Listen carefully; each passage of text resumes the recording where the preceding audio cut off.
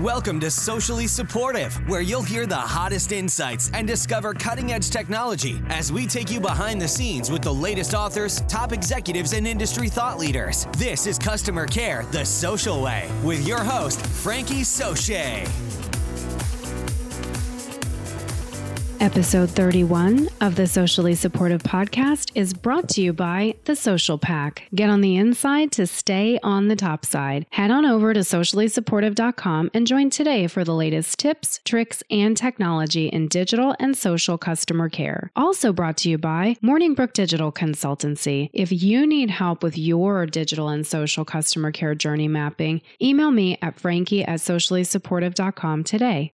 Hello, Social Pack. Welcome to Thoughtful Thursday, also known around here as Friday Eve. Because why? Because tomorrow's Friday, and we're very excited about it. Yes, we are. On Thoughtful Thursday, we discuss deep thoughts, including overarching strategy and organizational structure. So today, we're going to be talking about journey mapping. But before we get into that, I will remind you, as I have been every day, that the Insight Group's Customer Service Summit that's happening at the Marriott Brooklyn Bridge November 16th and 17th is right around the corner, and I have a coupon code for you. So if you are waiting to register, wait no more. Head on over to sociallysupportive.com/insight, INCITE, go through the registration process and use the coupon code SUPPORTIVE, SUPPORTIVE, and that will get you not 100, not $200, but $300 off the cost of your registration. As far as I know, that's the best coupon code out there, so go ahead and register today. It's at the Marriott Brooklyn Bridge. I prefer to stay on property when possible because everything's right there and everything's going on. You can go to the events and know what's happening and not miss anything. And these rooms do sell out when the event's getting full, so you want to make sure that you get your rooms as quickly as you can. So get that done, people. All right, now let's talk about today's inspiration. Today's inspiration comes to us from Steve Jobs, who said, "You've got to start with the customer experience and work back toward the technology, not the other way around." And our book of the day is Mapping Experiences, a complete guide to creating value through journeys, blueprints, and diagrams by James Kalbach. All right, so let's talk about journey mapping your digital experience. The definition of journey mapping, according to Frankie, is journey mapping is an activity increasingly performed by large organizations to better understand the customer's experience with a brand. We heard in episode 25, the CX Talks coverage, that AT&T has added experience to their overall company mission statement. It has really risen to that level at AT&T, which is a very big and innovative company, but it's also a very old company. AT&T has been around for over 100 years. So even older traditional companies that are very successful are doing this, understanding that experience is the thing that we are going to be focusing on now and in the future. So we do need to understand, what does it feel like when our customer is interacting with our company? This is why we do these journey mappings. We want to view the customer's journey step by step. We want to locate and correct any customer pain points, and we want to find and correct inefficiencies or errors in our processes. See, that's the hidden thing.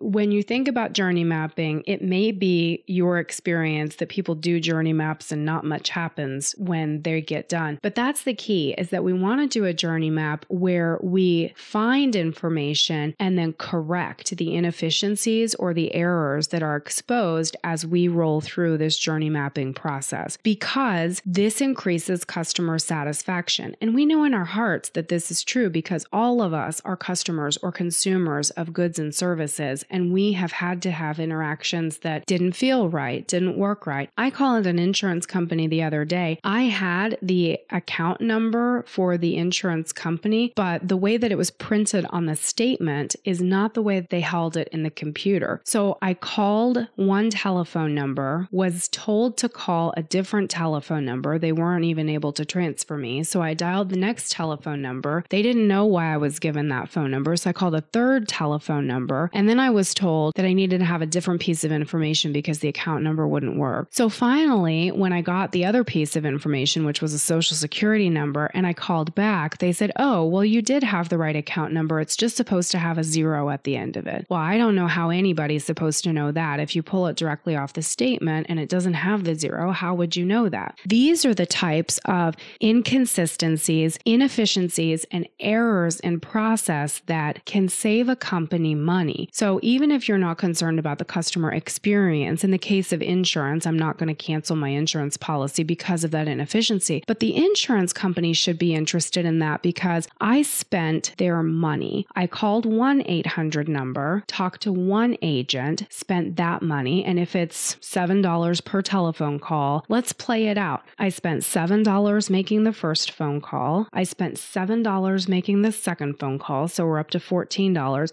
And then I spent another $7 making the third telephone call, so an interaction that should have only cost $7 now costs that company $21 because they don't print the last 0 on the account number in their billing statement. If they had access to this information, they could probably cut their calls by a significant percentage. This is why we journey map, because we want to be able to, as good stewards of our company's finances, we want to be able to find and locate these inefficiencies and pull them out of the company, save the company money, and at the same time provide a better customer satisfaction rating because I would be more satisfied if I only had to call once. And that should decrease churn and increase the amount that a customer will spend with you. So you say, wow, Frankie, that sounds good. I'm with you. I'm right there with you. Where do I start? 4 steps to start. Number 1, contact your customer experience department and find out what they already do and what they already have. At large organizations, you probably already have a customer experience department that has done some form of journey mapping. It may or it may not include your social media customer care program, depending on the age of that program and the size of that program. Sometimes social media customer care today is only 1 or 2% of the overall incoming customer contact volume for an organization. So it's thought of as very small. Your customer experience department may not have done journey mapping specific to social media customer care, but social media customer care is growing in scale and growing in importance because it's growing in scale. And it's definitely very visible. So we need to take that into consideration. So that's step 1. Step 2 is to contact adjacent business units like sales or marketing or public affairs to find out what they do. Are they included in the customer experience department's journey mapping? Do they do their own journey mapping? What are they doing? And the reason that it's important to look and see what other people are doing and what they've done before is because if possible, you want to get your journey map as close to what other departments have done before you so that you have something to compare it to. If your journey map looks completely different than theirs, then you may not have enough comparable data to make any sort of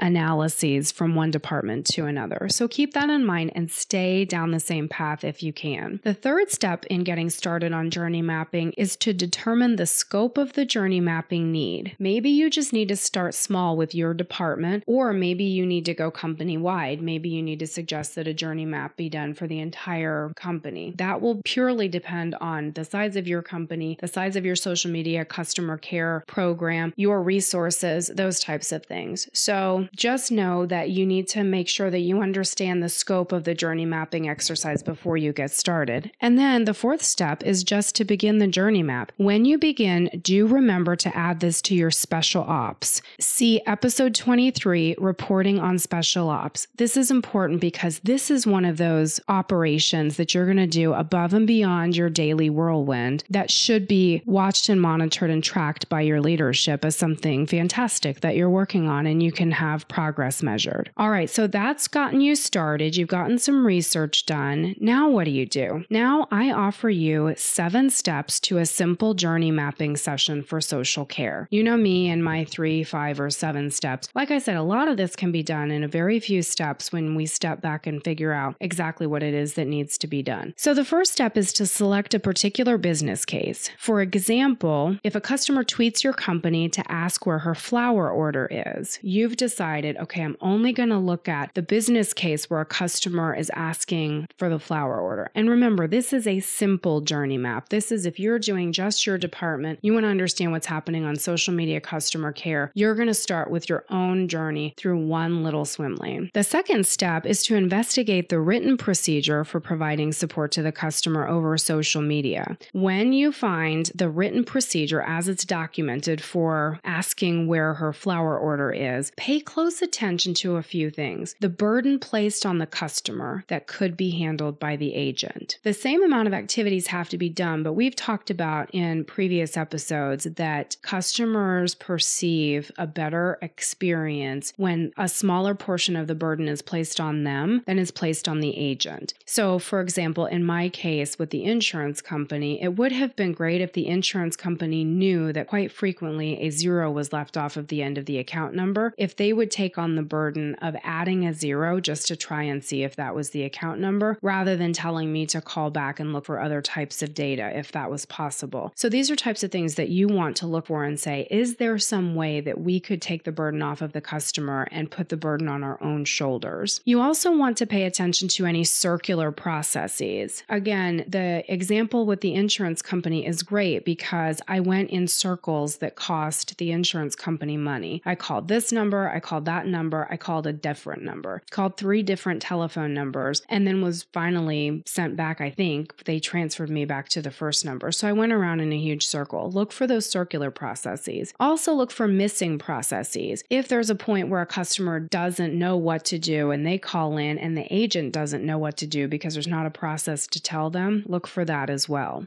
So step 1 to review is to select a particular business case. Step 2 is to investigate the written procedure for providing support in that business case. Step 3 is going to be research how the agents are actually handling the issue. So there is a written procedure or there isn't a written procedure. Then there's an opportunity for the agent to either follow that written procedure or not follow that written procedure. Or if there's no existing procedure, then the agent only has the option to not follow any procedure and to do what it is that they're doing. So what are they actually doing when they handle the issue? You can look for a few things. You can look for educational opportunities. You can look for process improvement opportunities or process creation opportunities. You can also look for, and this is really critical, look for the workarounds that are currently being used by agents. We know that in social customer care, we are looking for agents that make things happen. We want people who get things done. And they're not really slowed down by a lack of a process sometimes. They just go ahead and build a bridge to get from one side to the other and take care of the customer, which is great. But sometimes, especially when things get busy, they don't take the time to go back and let someone know that they had to build that bridge. They just decide that the bridge is the new process. Well, that's great to get through and make sure customers are served because number 1, serve the customer. But the bridge that they built from their level of understanding, their purview into how the company works, it could be limited. It's possible that they're not aware of something that would be easier or faster, or maybe they need to share that bridge with another department. Maybe it's a fantastic idea, but the bridge isn't even known about in other sectors. So make sure that you understand workarounds that are currently being used by the agents. Ask them, say, is anything broken? And if they say no, say, are you sure? Is there anything that you've had to build a workaround for? And then they're happy to tell you about the workarounds usually that they've built. Step 4 is to pull CSAT scores for the sample interactions. Whoa, what does this have to do with journey mapping? I'll tell you what this has to do with journey mapping. This is about making sure that you understand for the existing interactions that we have examined, we want to know, how does the customer feel about this interaction? You want to know where the scores match your expectations, and you want to note when the scores are surprising you. So for the workaround example, maybe you see that an agent has created a workaround for this particular customer situation where the customer wanted to know where her flower order was. And you suspect that that would really upset the customer, that it was handled in that fashion. But you go look at the CSAT scores and you find that on that interaction, the customer was actually really happy. So that maybe you pull other similar types of issues where that workaround was used and you consistently find that the customer was really happy. That's something that you want to dig a little deeper into, because maybe that bridge that was built should be the new process because it's really making customers happy and you hadn't anticipated that. And then when you're pulling the CSAT scores, you want to go ahead and use all of that data to set a baseline. Then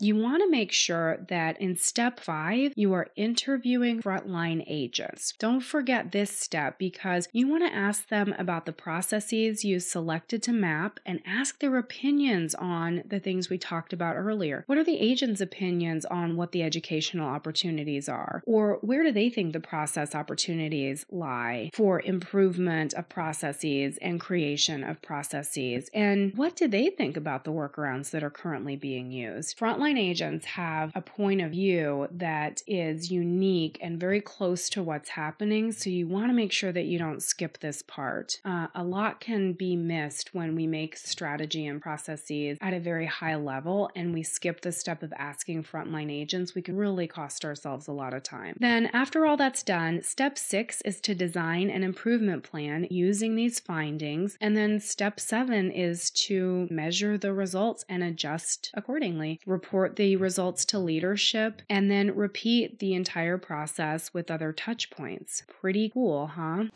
There you have it for social media customer care strategy mapping. I know that if you go through those steps, you will find success in improving the journey that your customer has with your company.